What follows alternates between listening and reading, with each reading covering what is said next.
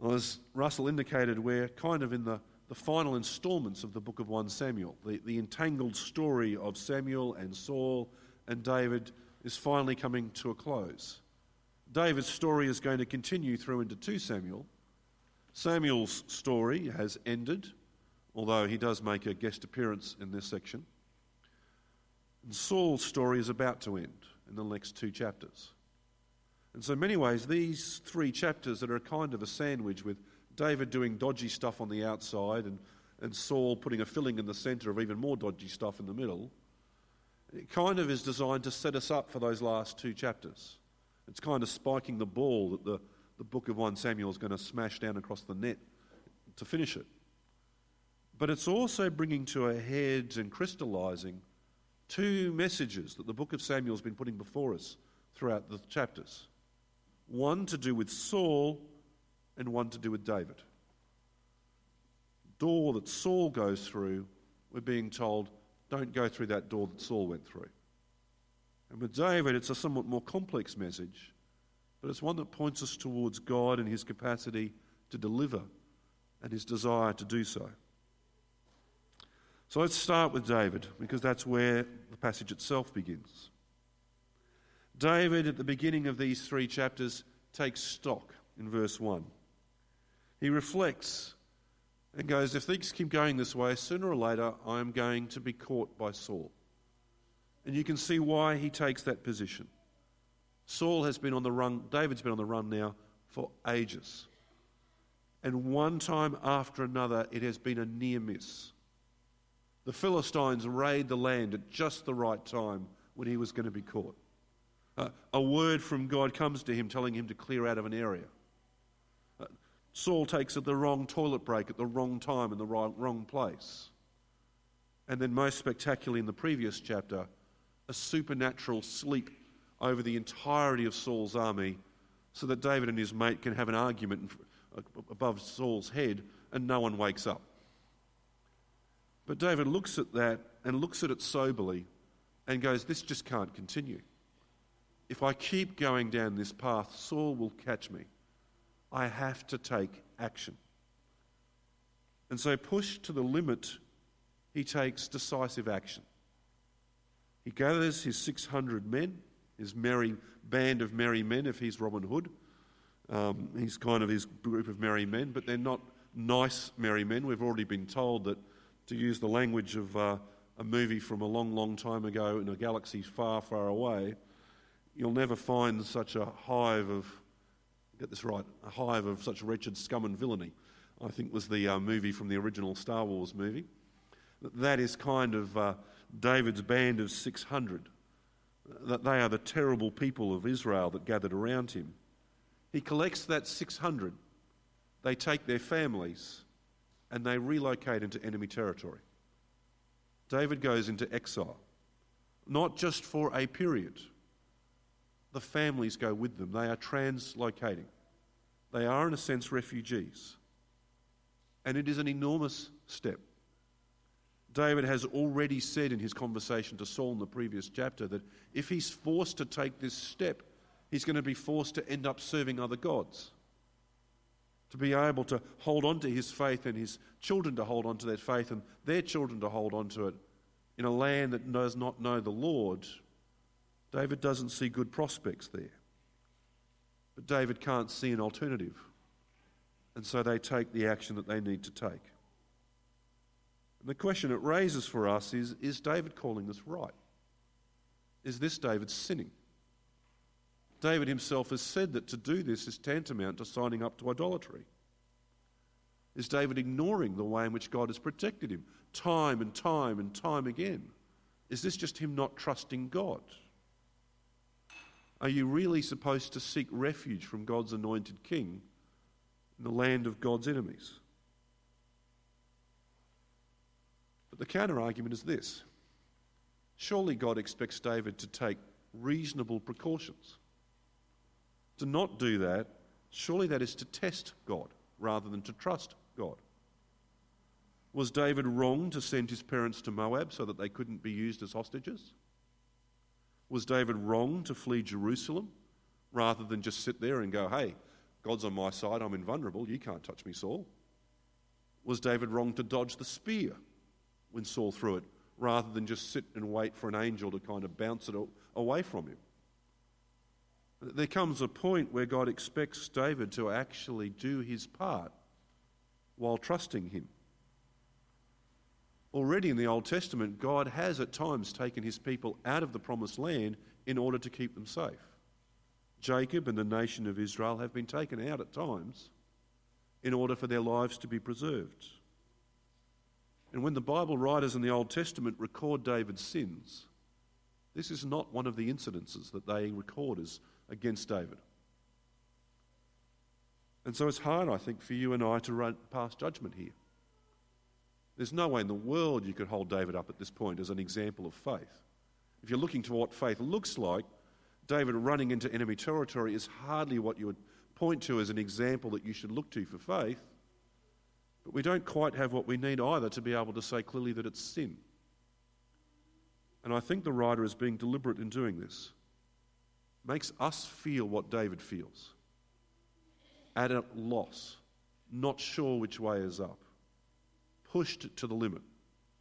That's how David feels, and the very way the passage is written gives us a small taste of that so we can experience it. We just don't know what to make of David at this point. But if we don't know what to make of his decision to go, we're in a better position when it comes to what he does when he's there. His behaviour is sketchy, to say the least. He goes to Gath. And you go, seriously, Gath? Where Goliath the champion came from. You've already been to Gath, David. Remember, you went there with Goliath's sword and they mentioned the words to the song and you got scared and you pretended to be crazy to escape. Why on earth would you go back to Gath? But it turns out David has the cunning and the insight that only a true manipulator has. He can sniff out weakness. And he realises that Achish must be the most gullible man ever to have walked the earth. He is almost the platonic form of the mark that the con artist looks for to be able to pull his craft on. And so David plays the long con. He goes to Achish. Managed to find some way to make up for the fact that he pretended to be mad the last time. Gets enough trust from Achish to be able to be given a town away from Achish's eyesight, so that no loose lips among his 600 people and the families can give away what he's about to get up to. And from this new base of operations, David does what he does best, which is to kill people. That's kind of his thing. And he goes on raids. And he raids the ancestral peoples of the area. The people that God has already said sooner or later must be wiped out because of their sins.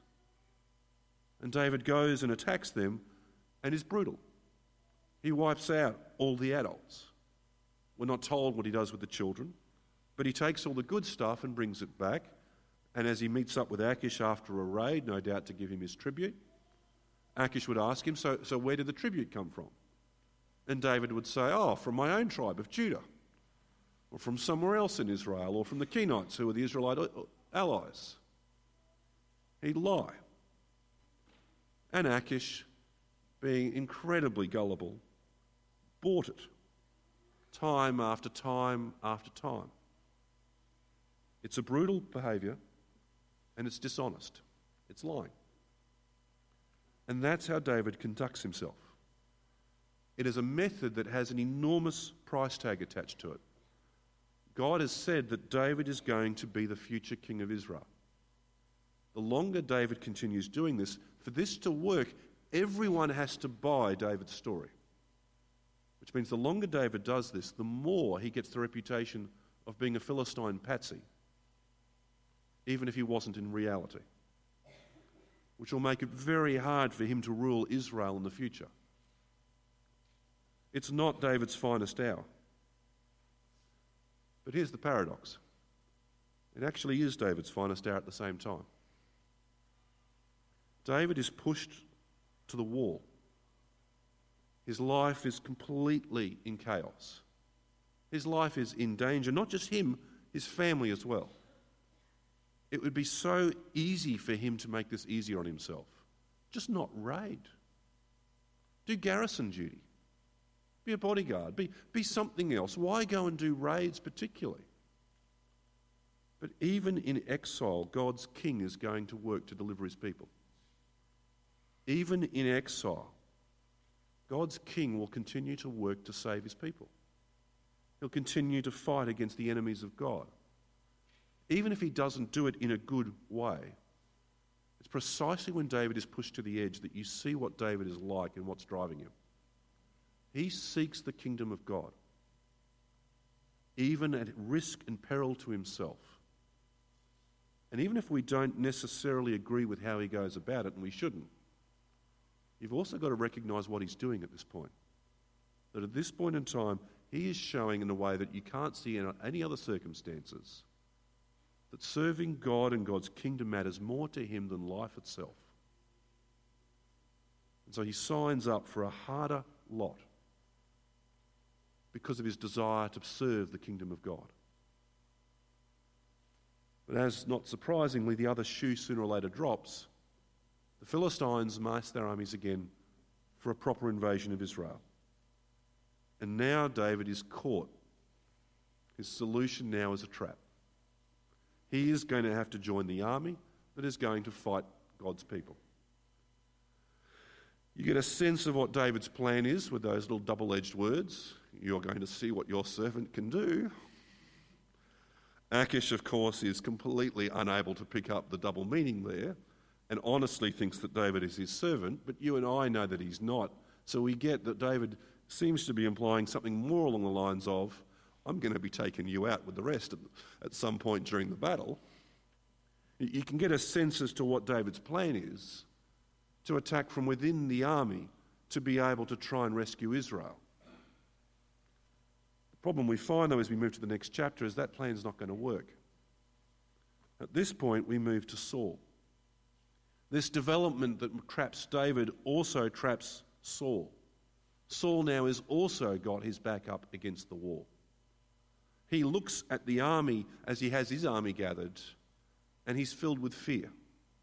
He does the military math, and he can see that he has no chance of winning. If his army goes up against that army, it's over. But he has a problem. Samuel is dead. We've already been told that earlier in the book. Because it's so important for this chapter, we're reminded of it. And Saul himself has been doing at least something, God has said. He's been trying to clear out the spiritists and the mediums from the land, which means that there's no easy access to supernatural counsel. In Israel, you had two basic choices. You either went to God and you asked God and you heard from God, or you went to a spiritist and a medium who would contact the dead. And God's law made it very clear that you weren't to do that. That was defiance against God and ultimately was just not prepared to trust in God and what he was prepared to give you. If you wanted it, ask God. Don't go here. And so Saul's been clearing them out, which means there's no longer any spiritists or mediums that kind of have an advert in the local paper saying medium services, reasonable prices. He has to do some work to find one now. He doesn't have to do that much work. He asks his attendants and they're able to go, yep, there's one just over there. She's just keeping a low profile. And so he does kind of similar to what David does. He also lies. At some points, these two figures are very similar. He puts on different clothes. He doesn't let people know that he's Saul. He goes at night time. But whereas David is an impressive liar, Saul is almost incompetent. He just can't help himself. The woman says, why are you setting a trap for me? Don't you know that Saul kills people for doing this? And he goes, I can assure you nothing's going to happen to you. And it's like, really? Who would you be possibly to give that kind of assurance? But it's worse than just that. He calls on the name of the Lord to give that assurance. In the very act of disobeying God and rebelling against God's command and cancelling the penalty that God himself had set down in his word for this, he brings the name of the Lord in to back it. It's at precisely this moment you see what the issue is with Saul. He really thinks he is able to countermand what God himself has said when Saul needs it to be different. That because Saul needs it this way, it just will be this way, and God will just have to fall into line. Saul needs this to happen, and so therefore the word of God is null and void. And he'll even bring God in to back that up for him. Right there you see the issue with Saul. And so it's kind of a shock when it works. God, who has been silent for Saul, who refuses to speak to him, whether by prophet or by the Urim. No surprise with the Urim, that's the device the priests used that you could use to ask things of God. No surprise that wouldn't work. He's killed basically all the priests. Or by dreams, that you can sense the anger that God has towards Saul. The intensity of the anger is heard in the deafening silence to how God responds to Saul when Saul seeks a word from God. And then all of a sudden, somehow or other, it works. And Saul gets what he wants. He gets Samuel to give him a word. But it's not like that at all. He doesn't get the word he wants. He doesn't get told what he can do. What he gets is a word of unrelenting doom from start to finish, where Samuel spells out in small words to him exactly how he got here, and exactly why this has happened, and exactly why God is his enemy, and makes it clear to him that there is now no hope for him. It's not just that he's going to die, everything he has built and invested in is going to be wiped away. His kingdom is done. Not just is he going to die, his sons will be dead tomorrow as well.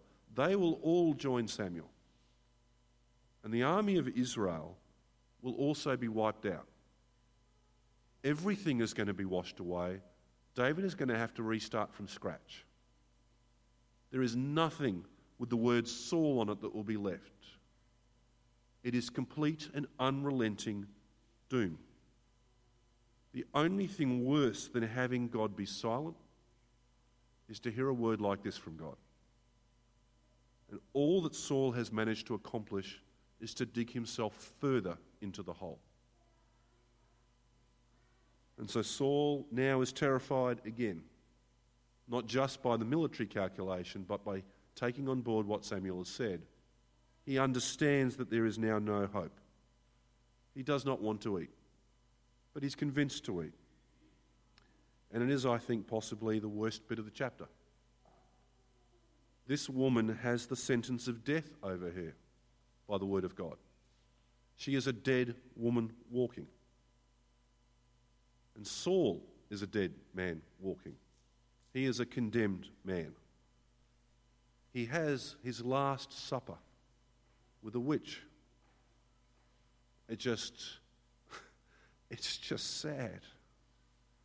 It just shows how far he's fallen, where his fellowship really is.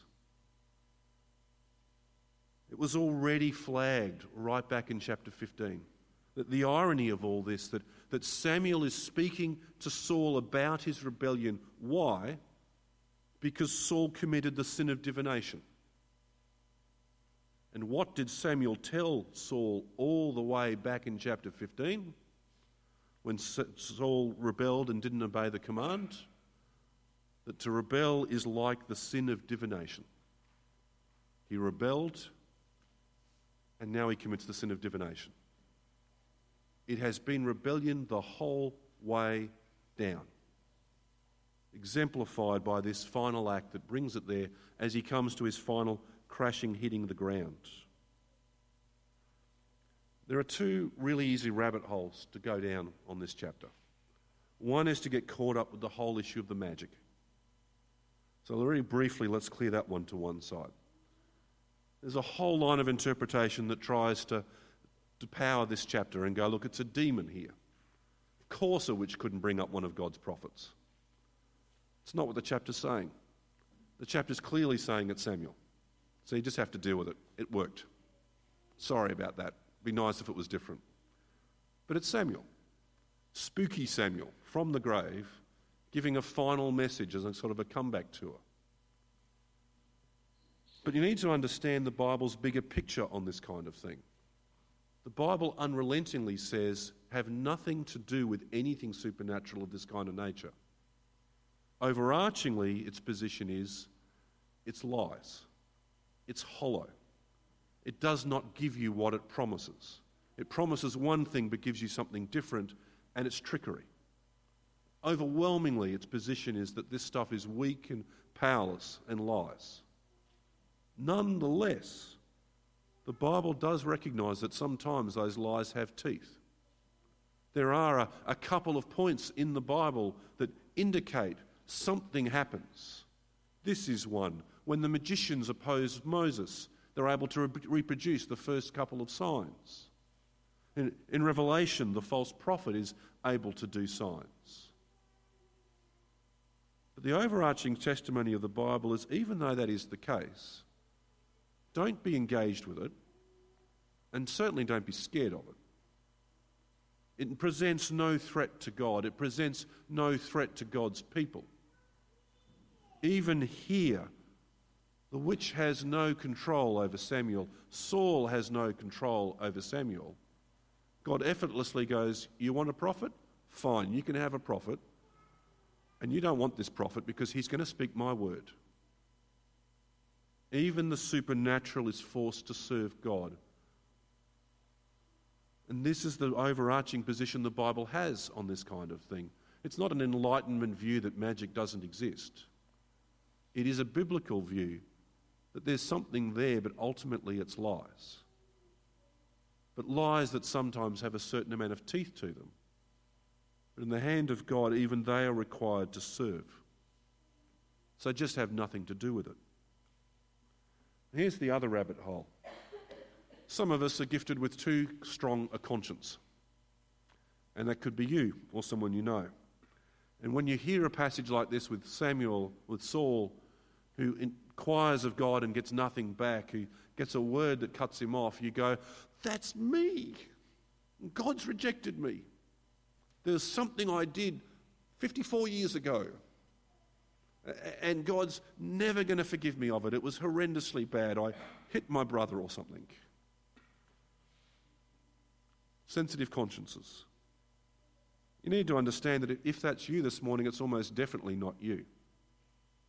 Saul is a warning, but that's not the warning that he's giving us. He is a warning of what rebellion looks like. Right from the start of his career, he rebelled against God and would not obey the command that he was given. He was then given a word of judgment, that his kingdom would be taken and given to someone else. His response to that word was to go, let's see if I can work out who it is. I think it's David. Let's see if I can wipe him out. His entire career has been rebelling and rejecting the word of God. Even at this last moment when it's clear it's all coming to a head, he already has words from God that tell him what to do. They tell him to repent. That's what he needed to do from the start. And rather than do the word that he was given, he wants a different word. He wants his word. He wants a word on his terms. He doesn't want God. He just wants God to act like a grandfather figure with a magic wand, to wave it and to fix things for him. But once God has done that, you know what Saul will do. He'll say, thank you, get out of here. I've got my life to live. And that is the warning that Saul is to us. Yes, he inquires of the Lord, but he has never sought God. He has never sought the kingdom of God. And it is never more clear than in this chapter what has been driving him the whole time. And Saul, for you and I, is a warning. There is a door in life marked Saul that you can open and you can walk through and you can go down. And this chapter is reminding us to not take that path. because it ends in doom. It ends in hopelessness. It ends in judgment with no mercy. If you will not take God at his word, and you will not listen to God when he speaks to you, then the only word that comes to you is the word that comes to Saul, which is judgment without mercy, which is doom and hopelessness. It is hard to have sympathy for Saul. At every point, he has been the architect of what is coming to him. At every point, he has done this to himself. And it is hard not to have sympathy for him, because he is not some mustache-twirling Hollywood villain that does evil because it's kind of cool. He is so very like you and I. It is so easy to see you or I do exactly what he has done for exactly the same reasons. And the Bible wants us to feel that tug in both directions. To go, I could be Saul, so I need to be on guard to not be Saul. Because my goodness, do I not want to be Saul.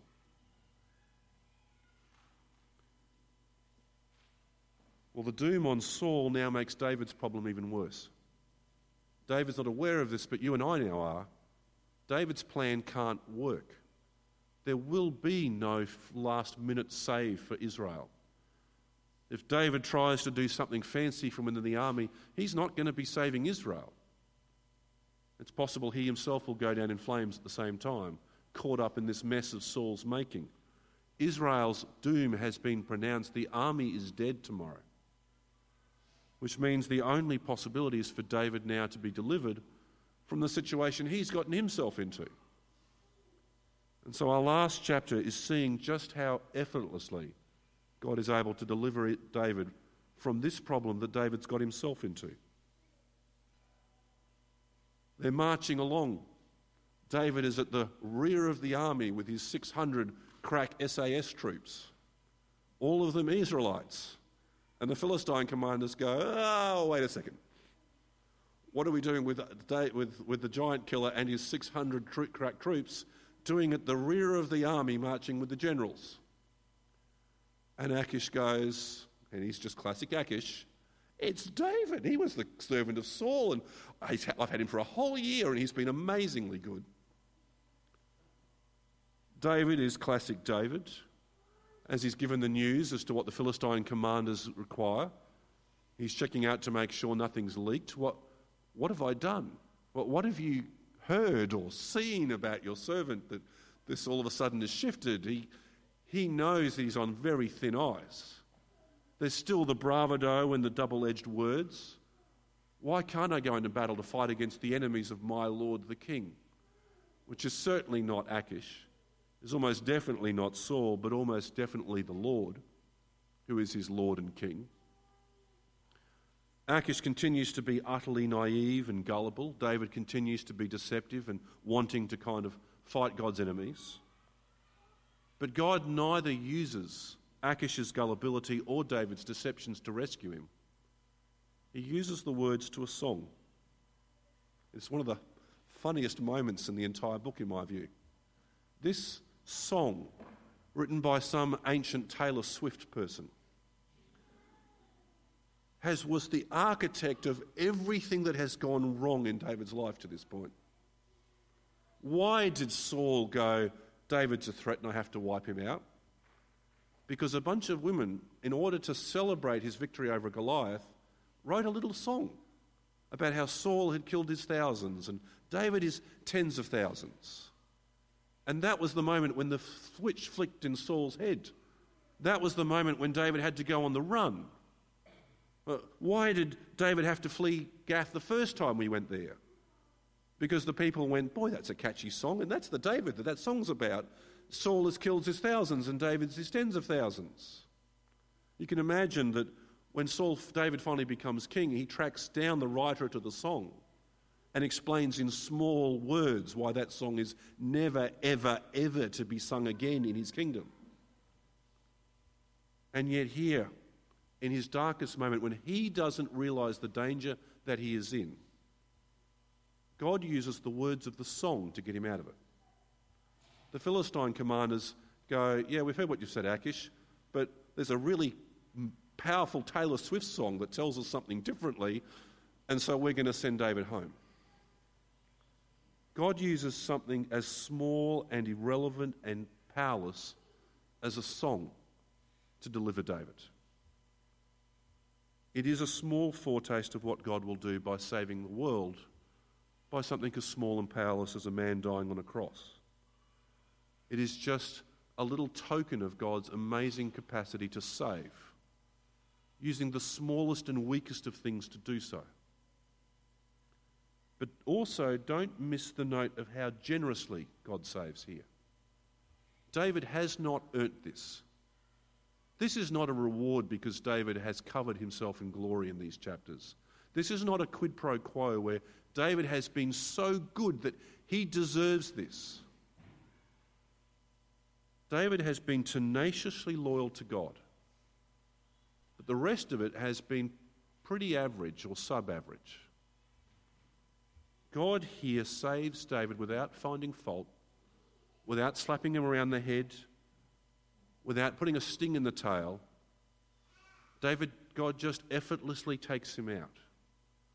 Not because he's so good, but just because God is so open-handed. It's this weird paradox that is with David. Does God do it because of David, or does God do it because of God? And it's kind of yes, as long as you understand what the yes is in both cases. It's not that David's deserved it, but fundamentally David loves God and trusts God and seeks God and wants to serve God. He's God-centered. And God isn't going to treat harshly someone who is like that, but he will act graciously to someone who is like that. He will deliver them. But it's not because they're good. It's not because they've earned it. It's not because there's anything about them there. That odd paradox there that God saves by faith, but nonetheless it's by faith, it's here embodied in David. There's nothing within David to deserve what's coming to him here. But yet, on the other hand, it's kind of fitting that God does this with such a loyal servant. And again, here we are given the other lesson. Don't be like Saul, but understand who David's God is. Understand his character and his power to save those who put their trust in him and seek him. Understand he is someone who can save, and save with a song. That's who God is. And so by implication, be more like David. Seek God. Trust God. Whether it's easy or whether your back is to the wall, do your best as you can to actually be God-orientated and to seek first him and his kingdom.